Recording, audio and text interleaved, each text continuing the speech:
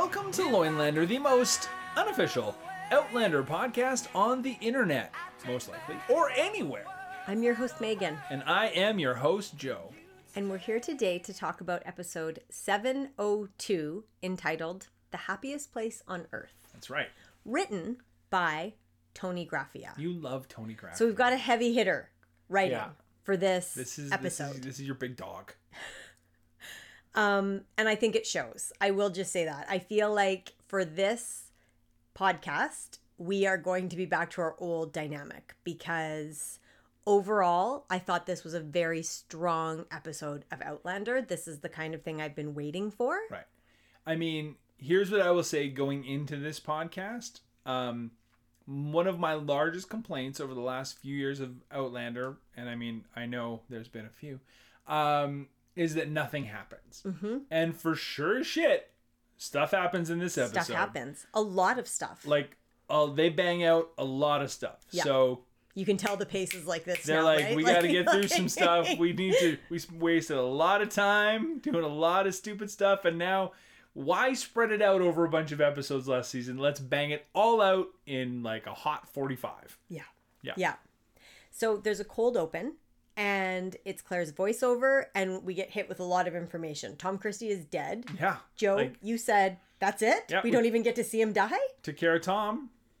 Yeah. And then this cold open is a quick way to finish up the last season. You know, it's this gross monologue by Alan Christie. There's some gross rape flashbacks and then a murder flashback. Yeah, I actually thought the Alan Christie actor was really, like, if this was his send-off, which, spoilers, it was, I thought he did a really good job. Like, they wasted him last season. Like, he actually seemed like a pretty good... Oh, this is a good actor, for sure. Yeah, he was a good actor. The scene was good. There was, like, this, like, massive exposition dump, but it was told... But he did a really good job. Like, I picked up what he was putting down.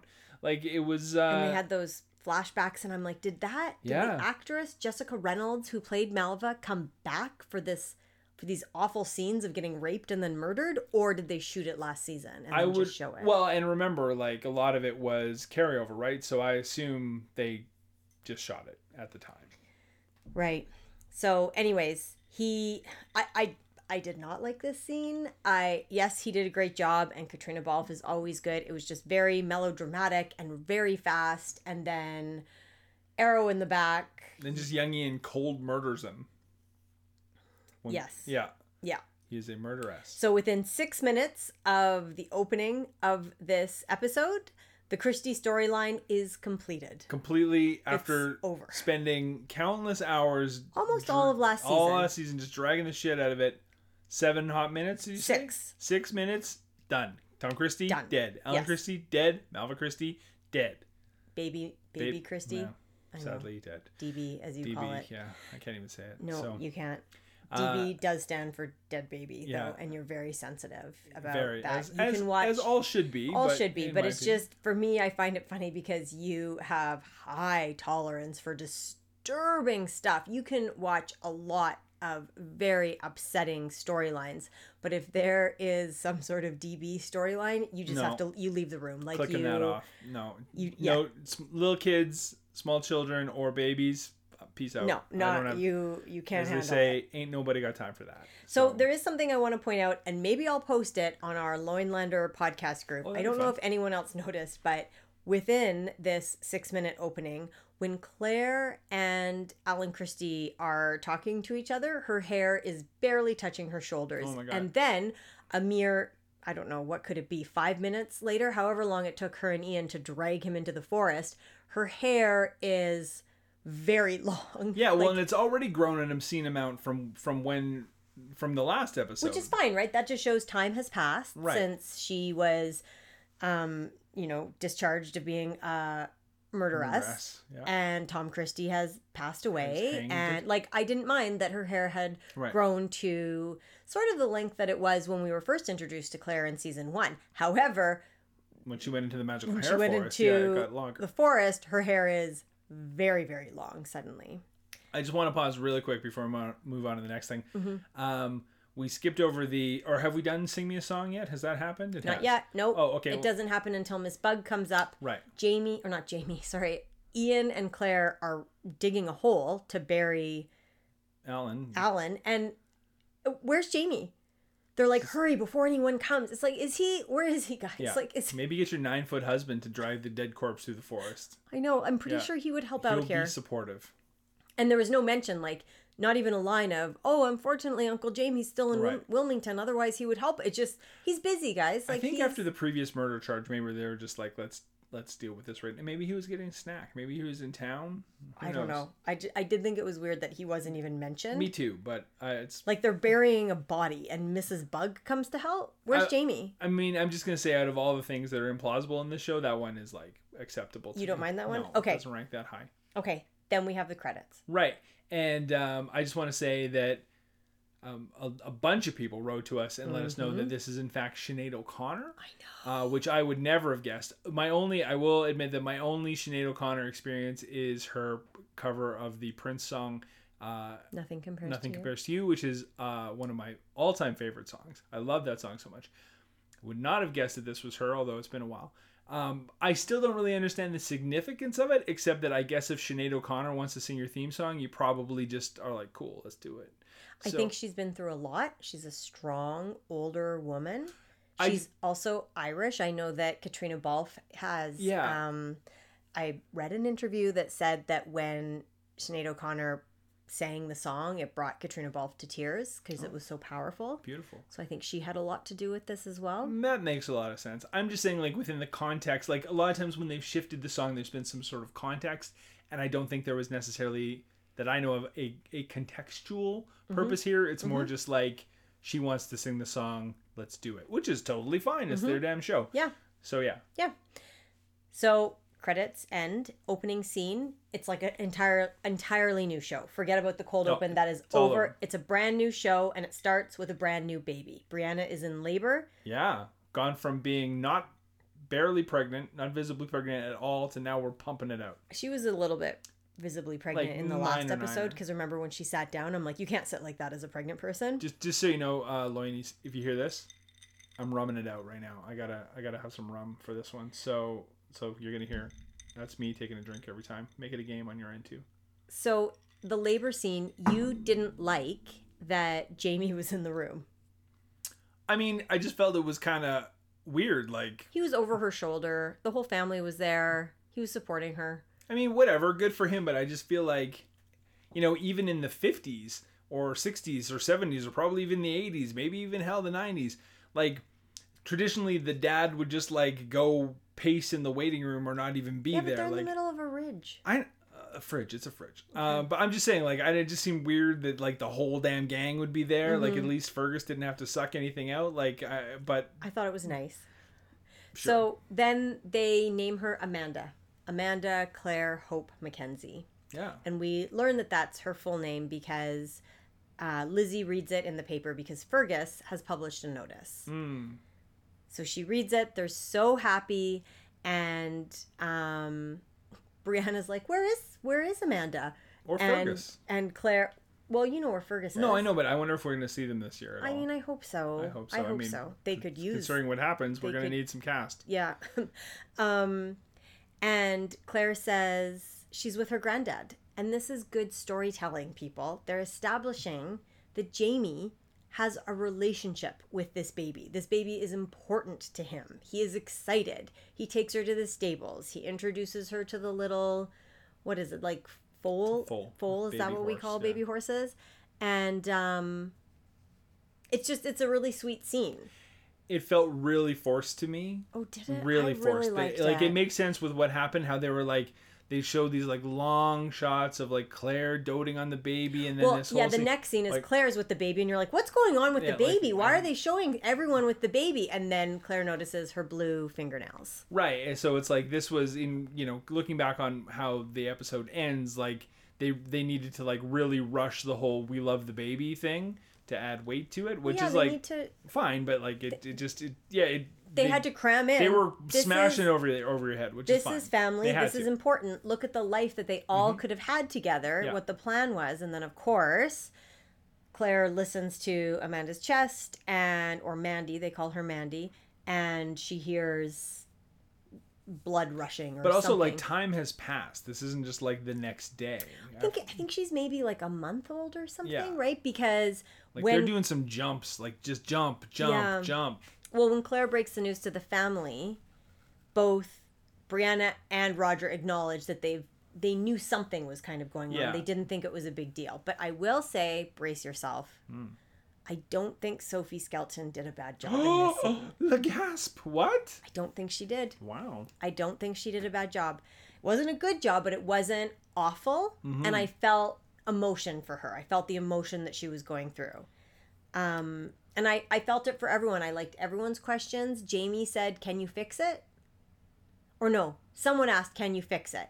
And then when Claire says no, Jamie says, "Even with ether?"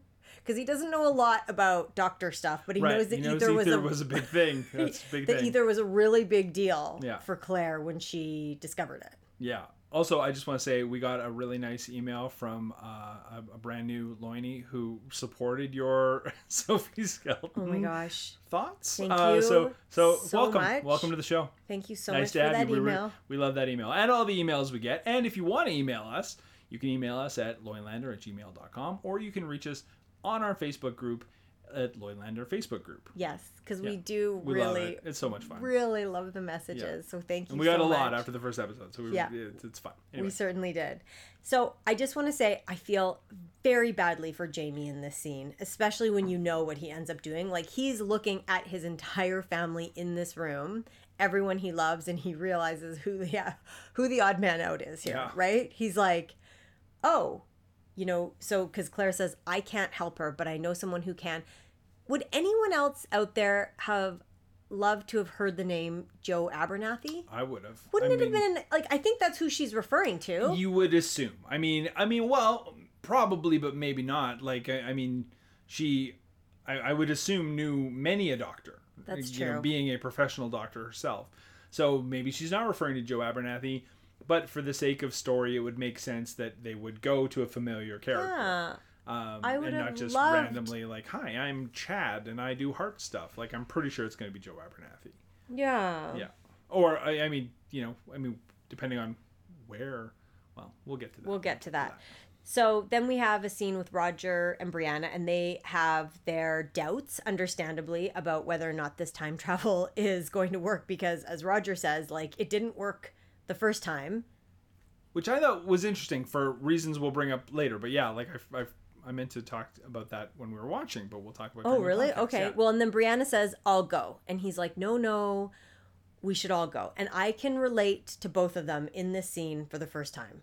I thought they're definitely talking like a family. You and I have had conversations, obviously not about time travel, but when there's an issue with one of our kids and there's concerns and we have plans, it's always like, okay, well, maybe I'll take this one. Mm-hmm. I'll just do this. Like, I'll do it. This is an all-go event. Yes. But they're all going to go. Wow. And then meanwhile, Claire and Jamie are in their room, and Claire is talking through the surgery. She's kind of walking through it in her head, wondering if she could do it, thinking back to her time in school, wondering if she can pull it off. And this made a lot of sense to me too. Like, it was just scene after scene that made sense. And I really, as a viewer, it's like, absolutely, I need to see Claire struggling to convince herself that she can't do it because she's so dependent. She's very Claire. Yeah, it was independent. She's so independent. Yeah, independent. Yeah. I got you. It very felt like, whatever, like 12 stages of grief or whatever one of those things, like the rationalization phase or whatever. I don't know what the 12 stages are. Yeah. But you know what I mean? Like, where she was trying to... It's like, can I do it? No, I can't. Maybe I can. Should I? Can I think about it? And Jamie's just sitting there like he has she may as well just be speaking like some sort of space language. He's like sympathetic, but he has no idea what the hell she's talking about. And again, I felt like this was a very realistic scene. You and I have had many nights where I'm pacing the room talking and you just like stare at me, having language. No clue what I'm talking about. So then he gets up and he says, "I'm going to suggest something that you might not think will work." You thought he was offering sex? I thought he was trying to have sex. He's like, "This might not be your top of mind right now." And then he went towards the bed, and I think she did too, actually. And then you think she was disappointed? I think she was like, "Oh, okay, yeah, it's been 5 minutes." And then he starts to pray. He starts to pray. What do we think about the fact that we've had 2 episodes of Outlander? In both of them, praying is very important to these characters. I don't know, but it's become a little Christian. It has felt churchier for has sure. Felt churchier. A little churchier. I don't remember Jamie ever being even. Oh no, he's always been very. That's part of him. Maybe in the book, but like I'm just saying in the show, I don't think it's ever been his like. Maybe it has. I'm forgetting. It has, and that's why he also wanted to marry her and do it properly. And no, it makes sense. Yeah, I mean, and it would make sense for someone of his time. background and everything. Yeah, like it's not. It didn't seem out of character at all. It just never really seemed like maybe because a priority. The episodes are so condensed. It's like we're just always praying now because we have to get the. You know what I mean? Well, like, and also I think they've just especially with the Tom Christie.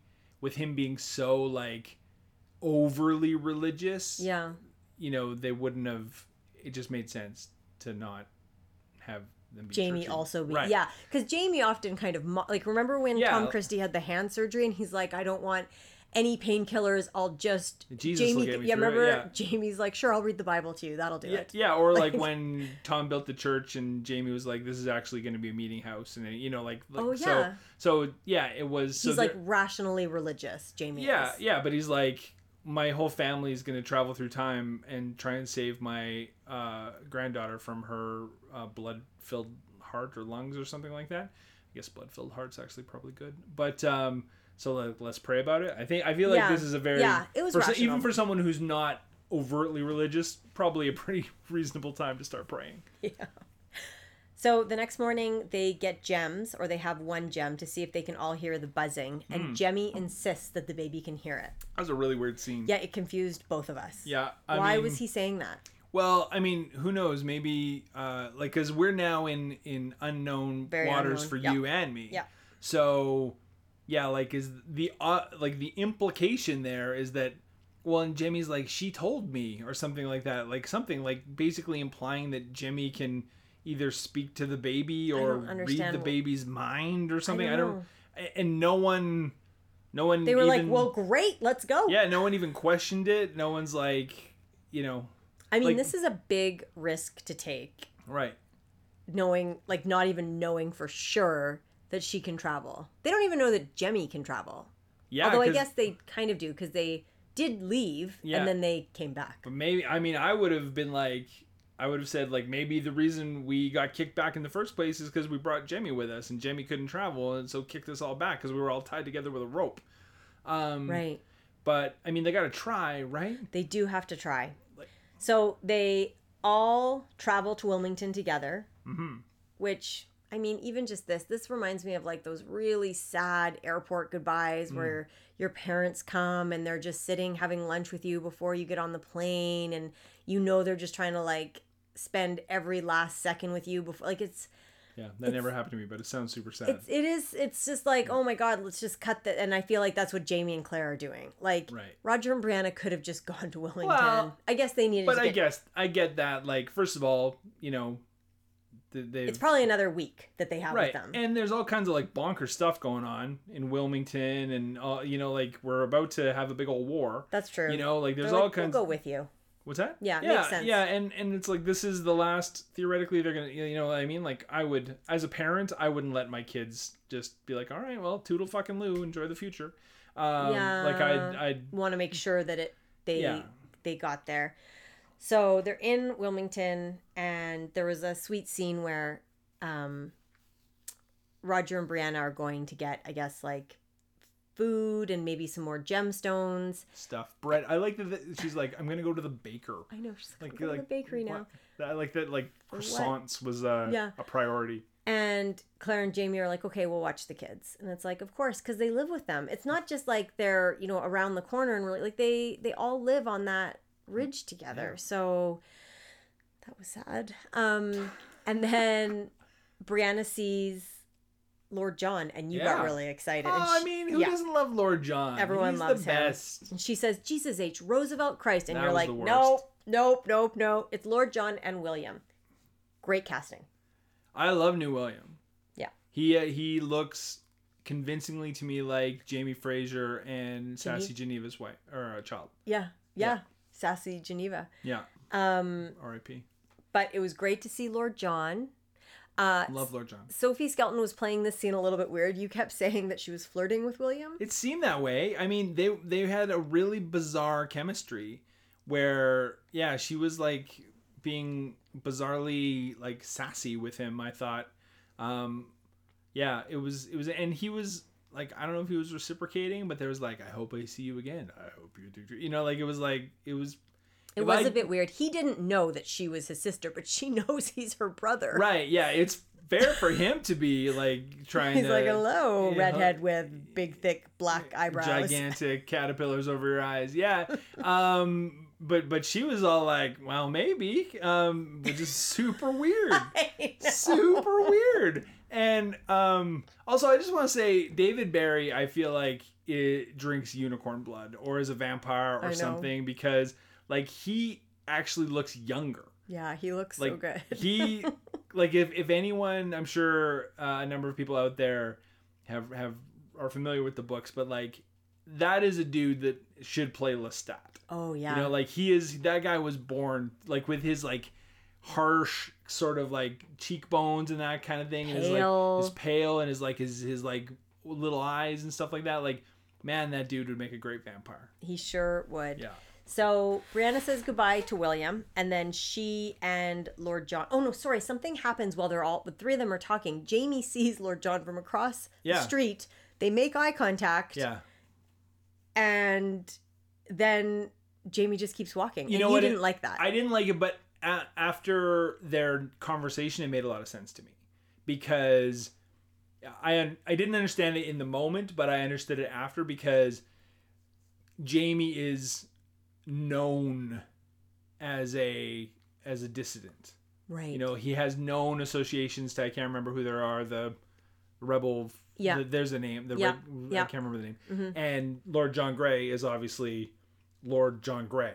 You know, a British. He's standing right next to a red coat. So they can't canoodle in the middle of the street and be all like, I love you, man, let's play chess. Like, yes. Yeah, so at the time it didn't make sense to me because they're like bros, but like in the context of their conversation that they have afterwards, it totally made sense to me. Right. So then Brianna walks away with Lord John, and he says, thank you for your discretion, because she didn't say, William, I'm your sister. And so he praises her for that. But then she does tell him that he should tell William who his true father is. And she talks about Frank. And I just want to say, I don't know if anyone else noticed it, but they played the Frank theme in the background during this scene. I noticed it because you immediately pointed it out to me. I don't know if any of the other Loiners noticed that at all, but I thought Sophie Skelton did pretty good in this whole Wilmington situation. Is that right? Yeah, I like, even though her interaction with Willie was weird and possibly borderline inappropriate, mm-hmm. I thought they had better chemistry than her and Roger have ever had. I know. And then also, I mean, for whatever reason, again, Sophie Skelton and David Barry they've like, I know. in previous seasons, like I remember they had like they were on a porch somewhere when he gave her the astrolabe, and I think it was at Jocasta's house. I can't remember. It was like a while ago. But I remember watching that scene and being like, wow, it is a shame that David Barry did not get cast as Roger, because like I would have bought that they were actually in a loving relationship. Well, I'll tell you that Diana Gabaldon was in an interview with people, and they said, because that was like a known thing, everyone was pushing for Brianna and Lord John to get married, right? Despite the fact that Roger was in the story. But people watching the show, there was like a huge fan push to get Lord John and Brianna together. And so I saw an interview with her, and they said, what do you think about this? And she said, it's wrong. Like, it's Lord John he's gay. He's interested in men. That's a real issue. And I think that she's very careful in what she says, but she's like, there's been a writing mishap if people aren't rooting for Brianna and Roger and they're rooting for Lord John and Brianna. That's a problem, because it's not something that would happen with those characters. I don't think it was a writing mishap because Roger was so deplorable in the first. He was so poorly written.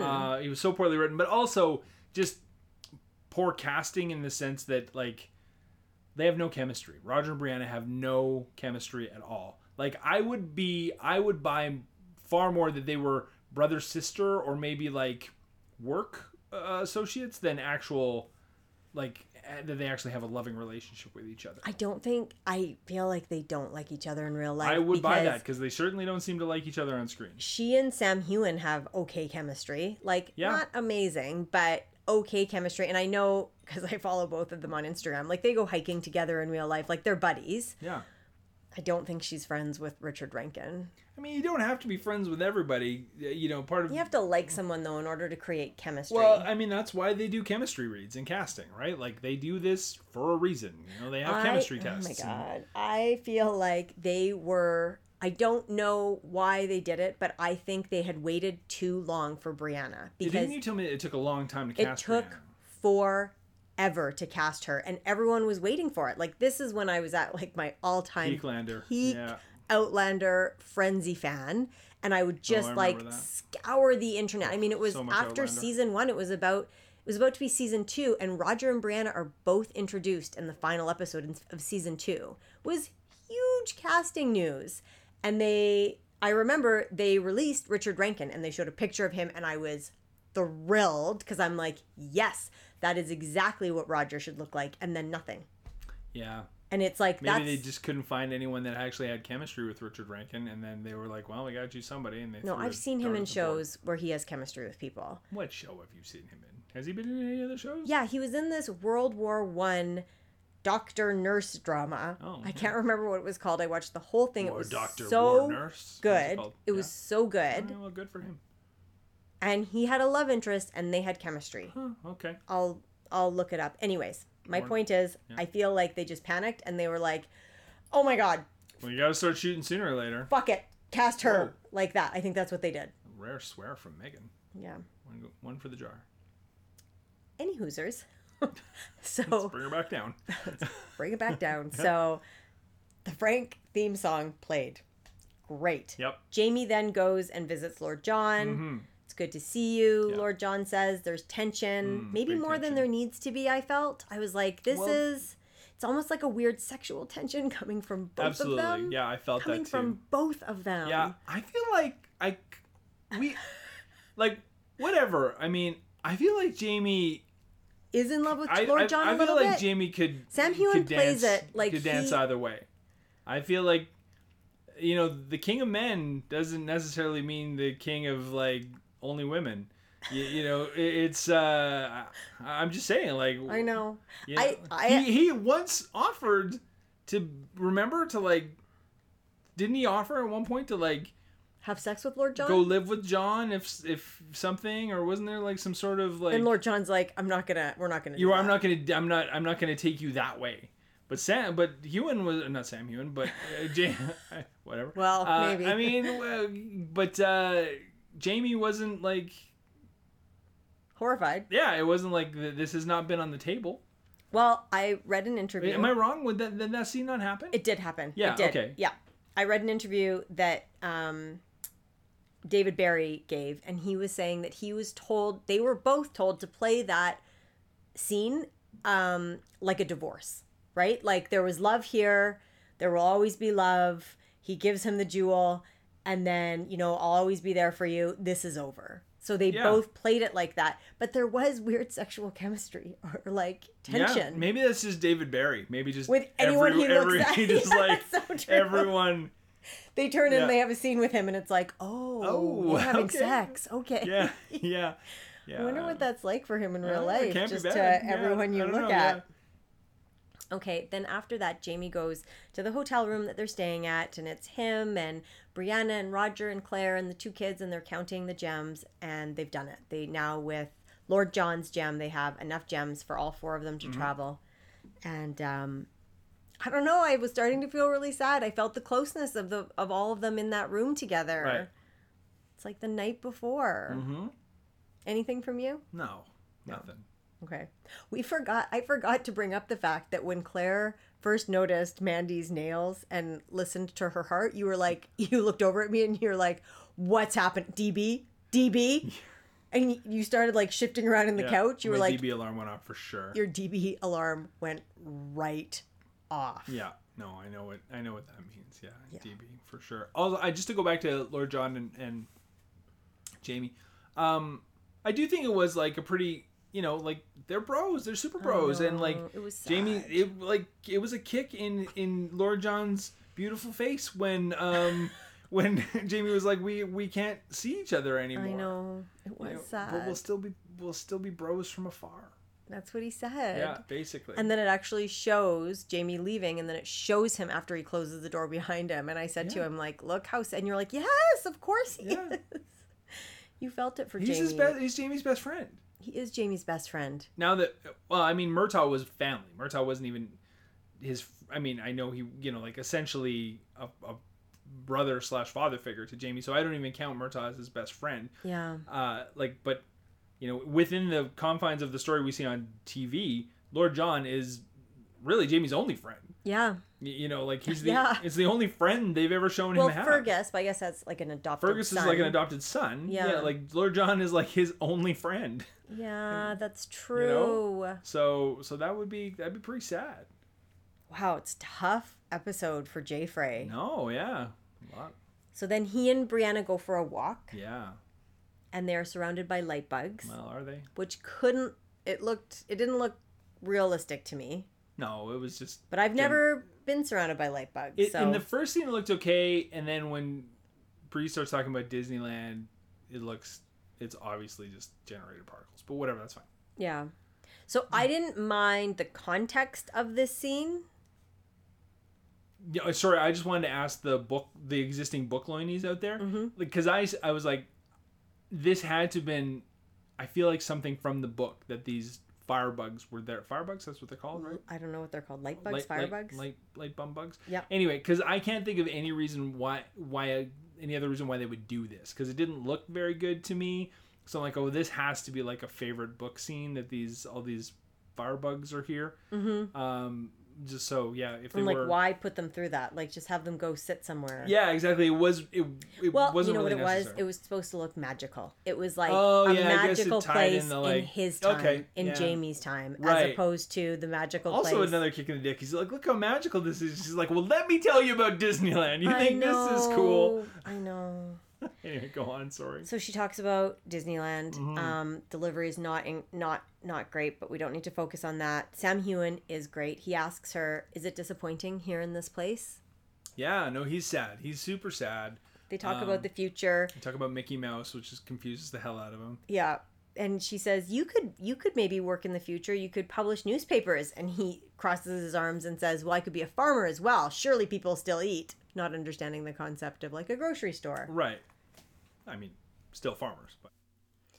Yeah. So then we have Jamie and Claire in their room, and Jamie refers to the future as her proper time. And I don't know if that is Claire's proper time. I feel like her proper time is maybe in the 1700s. I mean, I feel like she thinks it is, for sure. Yeah. For whatever reason. She's chosen it. Yeah. And he gives her a gem. A little tiny gem. And you said, and I wanted to talk to you about this. I didn't ask at the time because I thought, save it for the podcast, Megan. But you said 7 seasons in and he's finally doing the right thing. Yeah. Why'd you say that?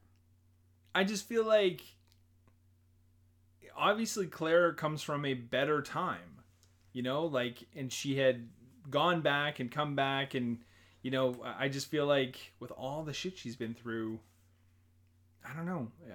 It just made sense to me that, he would have, I don't know. It just made sense that he would want her to be in a place that's better for her. She can go, she can be a doctor and not have to worry about people like ganging her all the time or, civil wars or whatever. She can have a hamburger at a fast food place. I don't know.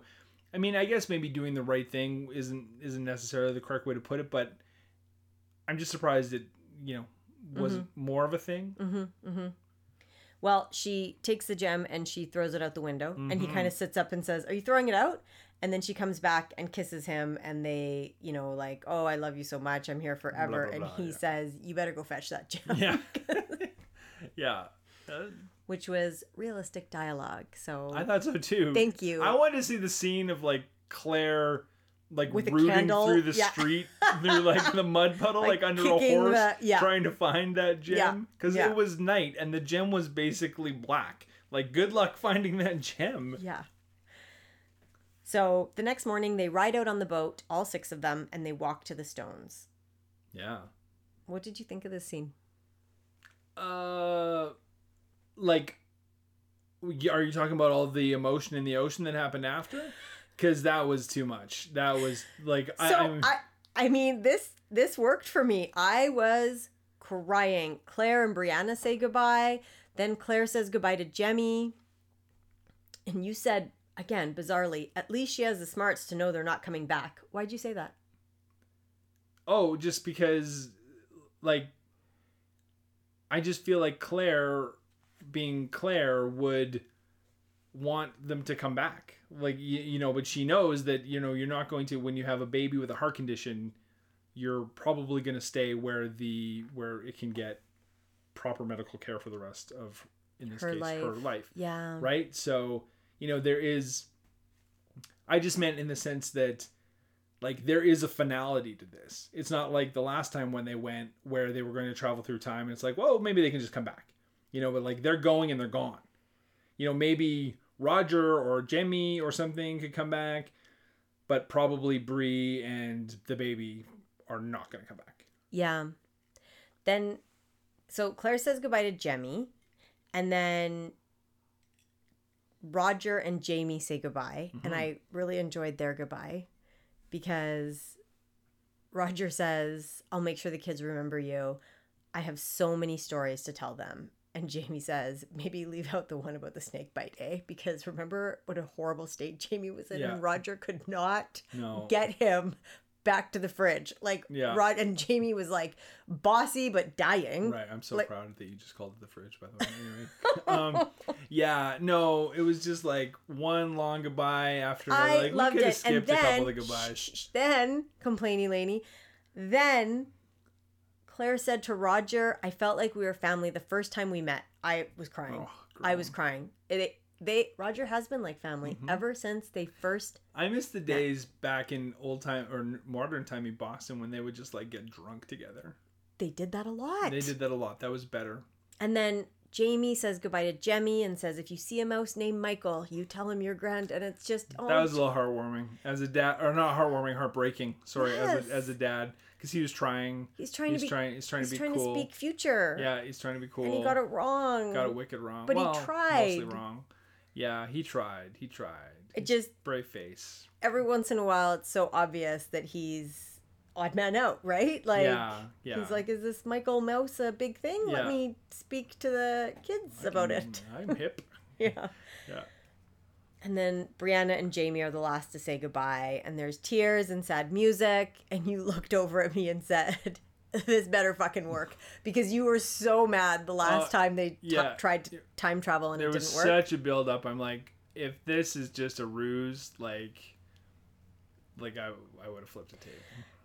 So they all take their gems and put them in their pockets, and Brianna just takes the Mandy's gem and kind of tucks it loosely in her blanket. I mean, they've always been about as fast and loose as you can possibly be about the actual like laws of time travel, if they exist, or really anything. Like, they just gloss over all logical time travel related anything.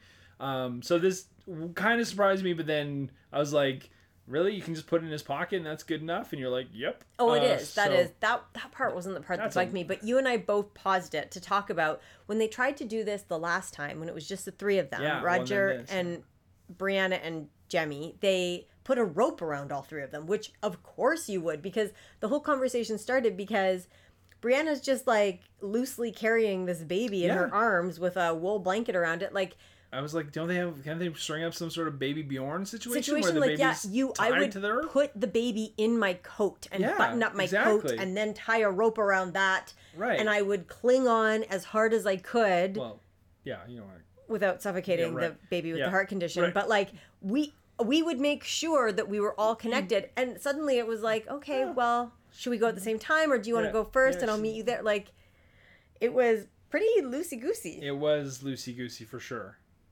So the thing is that they do disappear through the stones. There's a cool shot where they're all just about to go through, and Brianna turns and looks at Jamie, and he looks like he's kind of confused, but he does a little hat tip. Tilt. He's like, it feels like I should do this maybe, but you can tell he's like, are you disappearing forever? Mm-hmm. And they do. And you said, oh, Jamie's never seen anyone go through the stones before, but he has. I thought he hadn't seen Claire, but you told me he did. So. Yeah, right before Culloden. And then it's, they're just left, Claire and Jamie. And he says, if it wasn't for you, I wouldn't go on. You know what? Actually, sorry. I have to retract that because Jamie did do the right thing by sending Claire back to the future before Culloden, I guess. So, yeah. Because she was pregnant, yeah. Stand corrected, King of Men. Mm-hmm. You did the right thing then, too. Before, yeah. Yeah. So then they arrive. Roger, Brianna, the baby, and Jemmy. Yeah. He gets up immediately and he's running around. Roger is the only one who's playing like it was a difficult journey. Watching it the second time, Brianna is just like, oh, the baby's fine. And Jemmy gets up and he's playing with... Yeah. Roger is the only actor who seems to remember that time traveling is very difficult. Like, Richard Rankin is like, he looks like exhausted. He's huffing and puffing. He looks stressed out. And it's like, good job, Richard Rankin. Yeah. I mean, it's also Roger. He's got a weaker constitution. They need to be consistent with what time travel is like. They were playing it differently. God. Now you're telling they have to be consistent with time travel? Anyways, the first thing that you said was, this doesn't look crazy modern. But then we see an airplane. Yes, we do see an airplane, yeah. And we know they've made it. That airplane, though, looks very... Like, that airplane looks like airplanes in our time. It couldn't have looked faker. So it was, I don't know that maybe they just couldn't buy a CG model of an old-timey plane off of whatever nickel and dime website they bought that airline 3D model off of. But yeah, it did the trick. It let us know that they had made it to modern times. Either way, there are not planes on the fridge. So we knew that where they are, we don't, you might, Loinies, but we don't currently know, but they are not in Fridgetown. Right. Right. So then you and I started talking about what time period they will be in. Yeah. Because I know that Brianna was born in the 60s, right? Like in the late 60s. Yeah, and then accurate. When she graduated, though, and I know this because Frank was rocking the 1970s glasses. Or was it 1960s glasses? I don't know what they were. But I think Frank lived in the 70s. He died in the 70s, right? It sounds accurate. I don't know. So what I'm wondering is, are they in the 80s now? Well, again, I just told you about now, this is now you pick the time for time travel to be rational. I don't really understand, this thing where these two timelines somehow run completely parallel, that 6 years on the fridge equals when they go back, it's been 6 years in, quote unquote modern time. Why doesn't that make sense to you? It just makes no... Time is time. You're either back there or you're here. A year is a year. Why doesn't that make sense? That makes the most sense to me. I'm just trying to calculate how long they were there. Jemmy's almost 4 or 5, I'd say, right? So if they went back in 1970, if it was 1975 when they went back to find Claire, because of the newspaper article they read that they died in a fire, that's why Brianna went back. I guess it's just... And it might be 1980 What they're saying is that, no matter what time you go through the stones, there's a set amount of time that you travel. So if you go back, you either travel this amount of time back, and if you jump in, you would travel the same amount of time into the future. I have no idea what you're saying. Quantum mechanics. Anyway, that's fine. We can carry on now. Okay, so Claire and Jamie arrive home, and Claire sees the fridge house. Yeah. And smiles. Her smile is too big. It's confusing. Too big. I think what they were trying to play is show that you're happy to be home. Mm-hmm. Show the audience that you're happy. It was hard to say goodbye, but you do love this home. Mm-hmm. It played in a weird way. It looked like Claire was looking... To me, I'm like, are they there? Why is she smiling so big? I also felt then that the immediate happiness montage that they had afterwards was really bizarre. You're missing the scene where they're in bed, lying in bed in the dark. Yes.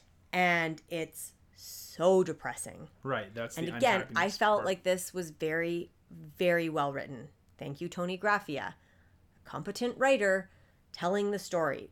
how they played this is exactly what would happen. Claire, like, she's like, every time I close my eyes, I see our family, and we've lost them all. Mm-hmm. They're all gone. Yeah. She's having a panic attack. Yeah. And Jamie says, they're not dead. Right. Which, you know, Claire, yeah, exactly. Claire responds like, they're 200 years in the future. We'll never see them again. And he's like, but when I think about Murtaugh's cold, dead body, that's worse. Like, I've lost a lot of people. Yeah. They're not dead. Like, you just have to focus on that. And it seems to help Claire a little bit. It's logical. But she's, like, she is grieving. Yeah. And, like, it is a heartbreaking scene. With the realization that there's no motivation for them to ever come back. There's motivation for them to actually not ever come back. I know. Yeah. And she even lists, like, Fergus and Marcelly and their kids, because they had a bunch of kids that called Claire and Jamie, like, Grandma and Grandpa. Yeah. And now Brianna, and like, it's a loss, and it's very, very sad. But then we get to the happy montage that you were referring to. Yeah, and then it immediately flips to Happy Town. Yes, saying that she clings on to what Jamie said. Right. Like, in the weeks that followed, we focused on the fact that they weren't dead. Yeah. And they showed Jamie. We invited Lizzie's threesome family into our world. And they showed Jamie with the foal with Mandy's little horse. That was sad. It is sad. He's like raising the horse. He thought he was gonna raise it with her. Yeah. Like, oh, Jamie, this guy has a rough life. He's doing okay. He's had some rough spots for sure, but like, he's in a pretty good position right now, missing family aside. So, you know, they refer to the ridge as the happiest place on earth, and they have the music. It's like the montage is the ridge music, which I will say I love almost as much as I love the Frank theme. Ironically, I also love the Roger and Brianna love theme that they play. Even though I do not like their love theme, I like the music that they play whenever it's a storyline with them. You will be surprised to know that, maybe you aren't surprised to know that there's no distinction between any of the songs. I don't find any of the music distinct enough to ever recognize it as being anything. Oh, really? Some of it is absolutely beautiful. I'll tell you, I don't like Jamie and Claire's love theme, which, I mean, sorry if everyone just stopped listening to the podcast. I don't think it's a very pretty tune. We didn't even talk about, speaking of their love, we didn't even talk about their failed romp. Well, that's when she's pretty big, right? So sad and depressed. Yeah, we've never seen them. I think she tries. Before. I know. I think she tries to distract herself. Right. Because she's so upset, and she's like, every time I close my eyes, but then she can't. She has to like sit back and be like, I can't even sad sex you. I can't even do this. Yeah. So yeah, they were sad. That's a rough spot. But then they have the happy montage with the happy music, and they show Ian and they show Rollo. She describes it. She's like, we just count our blessings. This is the happiest place on earth. And next scene. That whole line to me, honestly, when she said that, it's like, and they didn't, I don't know if they played it, but like that could have tonally been a little bit different in like she's trying to sell herself, like it more as like a coping mechanism than a truly believe it. Oh, maybe. I don't think they sold it that way, but I feel like that's maybe was supposed to be the intent. No, I think Claire, when she's with Jamie and she's on the ridge and they're together, I think it is the happiest place on earth for her. But I will say, and I started crying. Within the happy montage, you hear her voiceover describing how every once in a while she still hears Brianna's laugh, or she sees the picture of Jemmy, or sees all the carved toys that Roger made for him. And I get welled up. Like, it's sad. I don't know if you got welled up the first time, but you were getting welled up with me when you watched it the second time. Oh, well, just that feeling. I mean, we've all been there where you have, you're surrounded by family and you have like a wonderful time, and then they leave and then you see something that reminds you of the time you had. It's so sad. Just welling up right now, folks. Just welling up right now. It was beautifully written.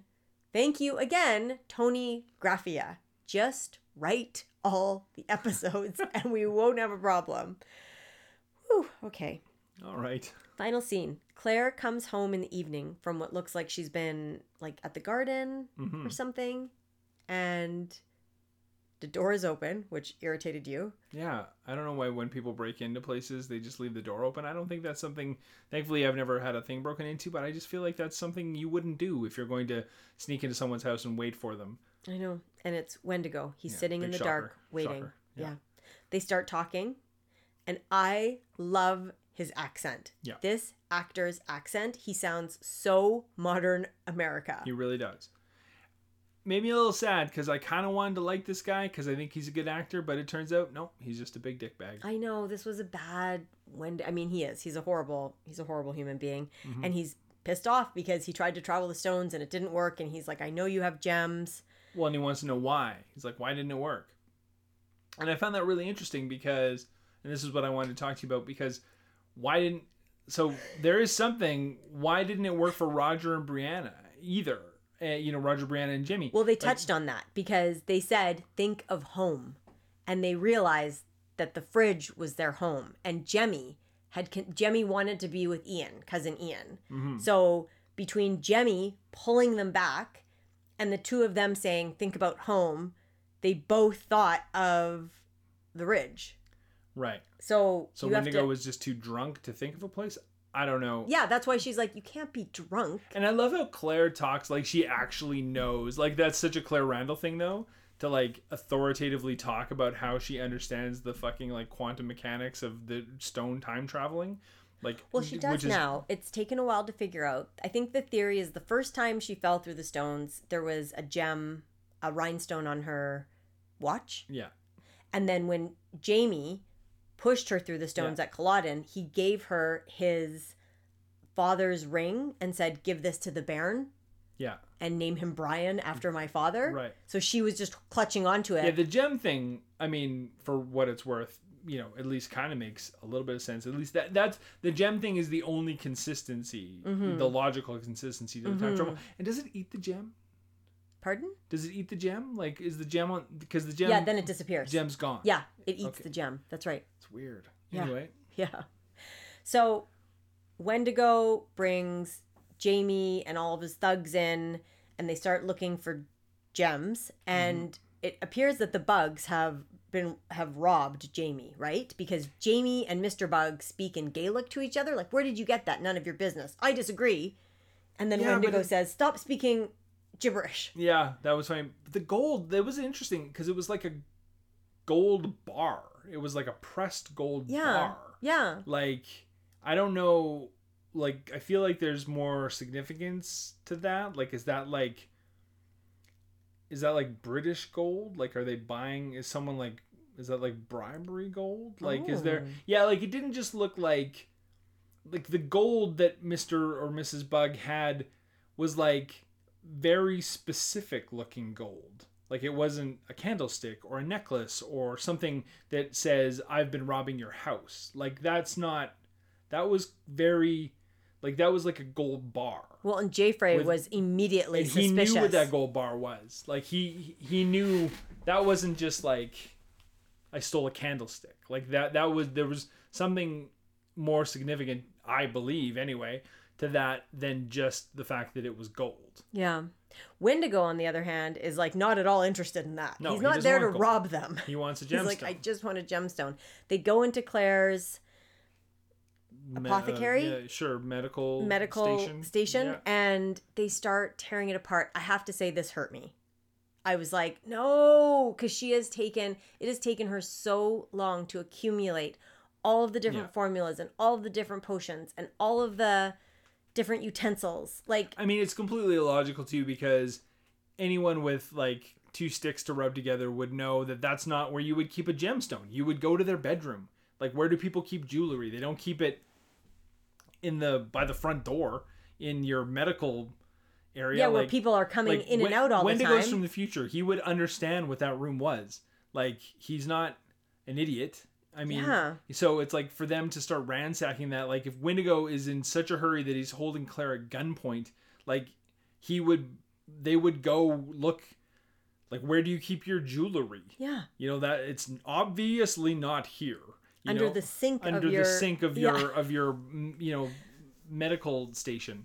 Like, so it was it made no sense except for the fact that they somehow had to figure out a way to do what happened at the end. Right, which is they dump over the ether, he lights the match, and it shows the ridge exploding. Or at least part of the ridge, yeah. Right. You said that looks really fake. It looked wicked fake. But, and I mean, to me, it just looked like maybe like a little miniature house was set on fire. Right. So I was very surprised when I read an interview with Meryl Davis, and she was saying that it was heartbreaking. That scene was heartbreaking because they actually exploded that set. She said, we'll never use that set again. And Sam Heughan was saying it was really hard the day we went to film it because we knew it was the last time we were going to be walking on that set. Yeah. Like, they destroyed it, which is insane to me because you thought it looked bad, and I thought it looked like a little dollhouse from afar. I don't think that was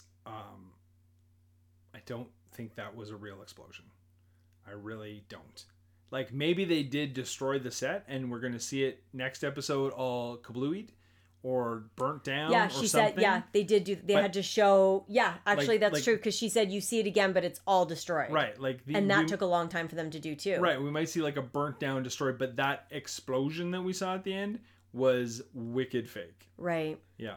Well, and the interesting thing is right before they had, during the montage, the happy montage, it showed the hallway, and you said, I really like that hallway. I love that hallway. Now it's blown up. Yeah. What do you like about it? I don't know. It's just like, it just has a cool aesthetic, and every time they shoot it, it always looks good. Yeah, it does. So, yeah. So Meryl Davis says that was they said goodbye to the fridge set. And they also, she said goodbye to the Wilmington set. And I think you'll be happy about this because you don't love the actor, the little boy who plays Jemmy. That was his last day on set. Oh, really? He's out, she said. For the rest of the ever? She said they can't use him again. Yeah, that doesn't surprise me. I think she said something like he's grown up too much or he's changed too much. So I don't know if that means they're going to go, well, they're twins, like the actors that play him are twins, because you can't. Yeah, you can't have kids on set for too long. Twins. So I don't know if that means we're not going to see Roger and Brianna until Jemmy is way older, or if we're going to see them again, but the actor has changed so much that they have to use another little guy. I mean, it's interesting. Maybe that means that we won't see them again if ever, but I assume we will. But yeah, maybe from here on in, the rest of the season is just all Civil War hoo-ha. Maybe we don't see them again until next year. More time travel. I'd love to see what happens to Roger and Brianna. Yeah. As someone who has complained nonstop about them, I'd love to follow their storyline. Well, I mean, it's the only interesting thing that's happened. I mean, God, they just traveled through time. They landed in the middle of Lord knows where, wearing old-timey clothes. People are going to think they're from like a fucking Renaissance fair. Yeah, and I tried to go off on this, and you told me save it for the podcast. I said save it for the podcast because you made a really good point. Is it time? Is it time? Can I say it? Yeah. Like, this is the stuff that frustrates me about Outlander with, like, and I've mentioned this in previous...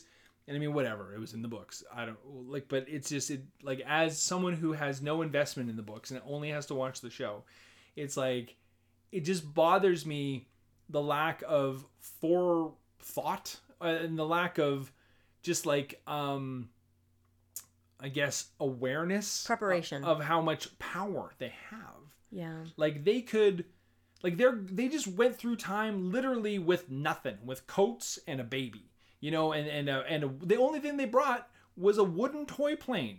That was it. And probably some croissants from the bakery. Mm-hmm. Like, why wouldn't you make this elaborate plan where, like, you take a bunch of those gold bars that Jamie has, for example, put them in a chest and bury them somewhere that you know. Like, right in front of them, where Claire and Jamie were standing. So the first thing you do is you go dig up and, like, put a stick in it or something. You know, like, it's not like health, like...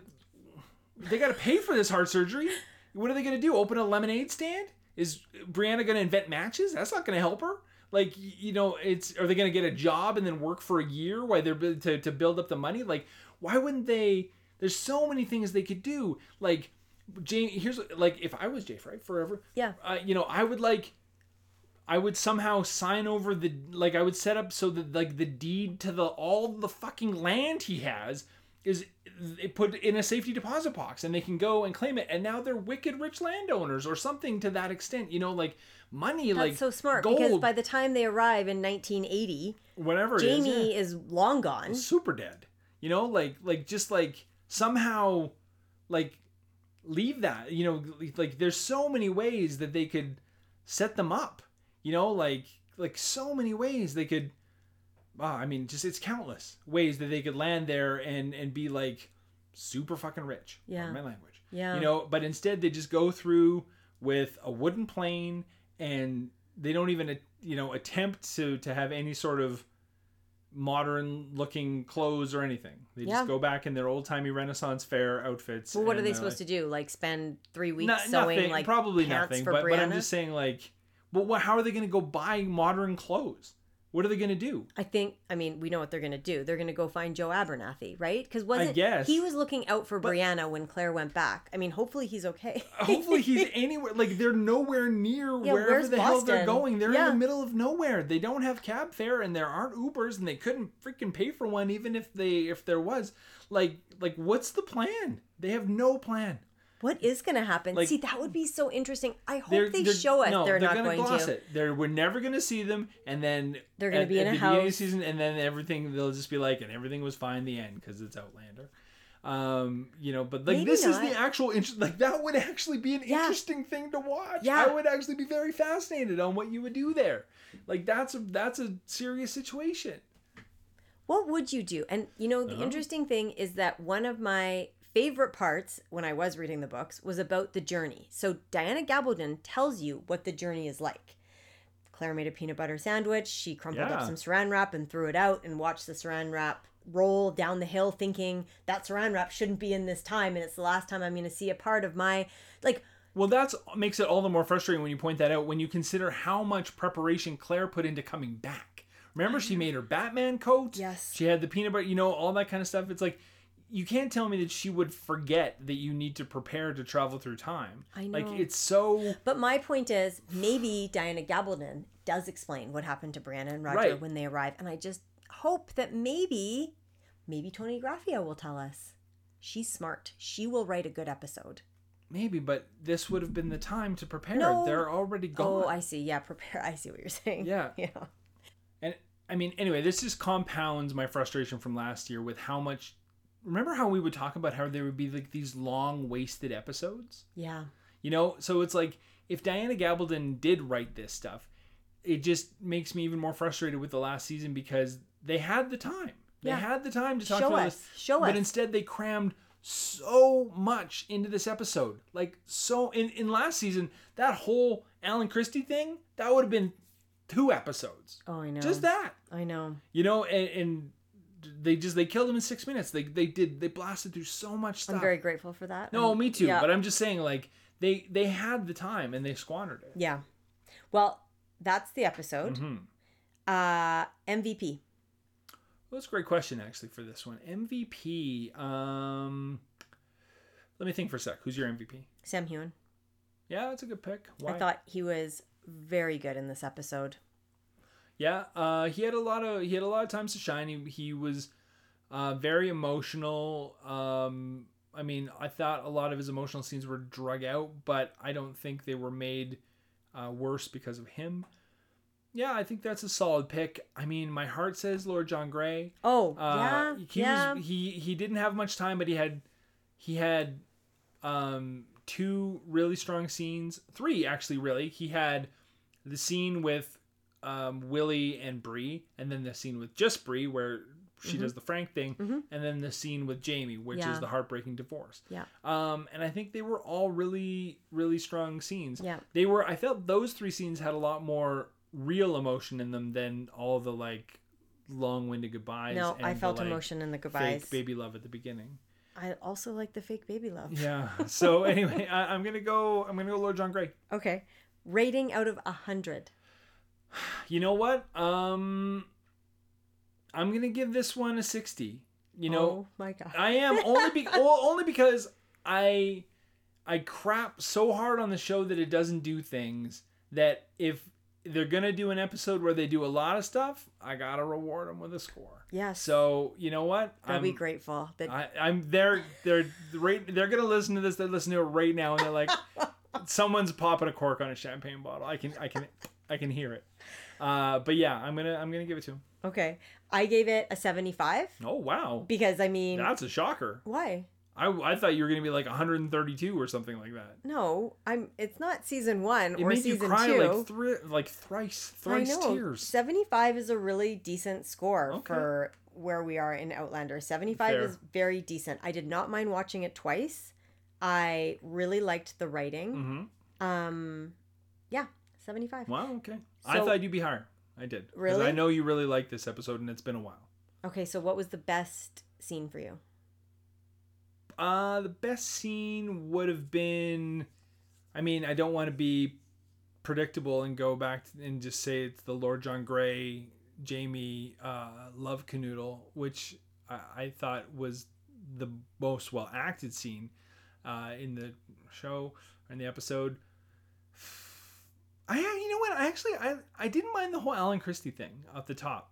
That's insane. That's my worst scene. They rushed it, but I didn't mind the Freaky Melva flashback. It was just nice to see the little witch again. She was getting raped and murdered. No, but she's a good actress. Like even like when she did the weird I Don't Love You flashback. Yeah, like she was so convincing. Like when he's like, having sex with her and she's just like lying there like looking bored, and then when that whole like I Don't Love You where it's from his point of view and then he like cuts her throat, like she sells the shit out of that. She's a very good actress. She's a really good actress. Yeah. So like again, like I don't like any of the things that happened in the scene, but I thought it was a pretty well done scene for what it was. Okay. So the best for me was when they time traveled and they realized they time traveled because of the airplane. I mean, that was a relief for sure. That was a relief. And the worst for me was the Alan Christie stuff. Oh, okay. Yeah. And you hated it when we were watching it. I hate it. Too. And like the fact that you just described her as like lying in bed bored, like she was getting raped. So she was disassociating from her body. No, but yeah, but like that's what I mean. Like she played the disassociation. Like it was, I don't know. I just felt like it's a disturbing scene. Absolutely. So I didn't like any of that cold open, as you call it. Okay, what was the worst scene for you? Oh, the fucking long ass goodbye at the rocks. That was beautiful. It was whatever. It was too long. It was just like there was now I say sad goodbye to you, and now I say sad goodbye to you. And now I say sad goodbye to you. Oh, did I forget you, Roger Mack? Now I'll say goodbye. Like it's like it was too real. It's like it was one of those situations where it was like the awkward thing at the door when people don't know when to go home. Like it's over. It's over, guys. Like just we don't need it. Now I'm picturing your face all the times when you've been standing there socializing. You've seen me do it. It's time for people to leave. And they won't go. You get this like pain look on your face. Like so much. It's so awkward. You just look at them like, why are you doing this? It's time to go. And that was the TV version of that scenario that I hate so much in real life. Yeah. So oh my gosh, that's the episode. It's time to go. It's time for us to go. So yeah, we've stayed too long. Yeah. All right. Well, talk to you next week, everyone. Have a good week. See you later. Gotta get back.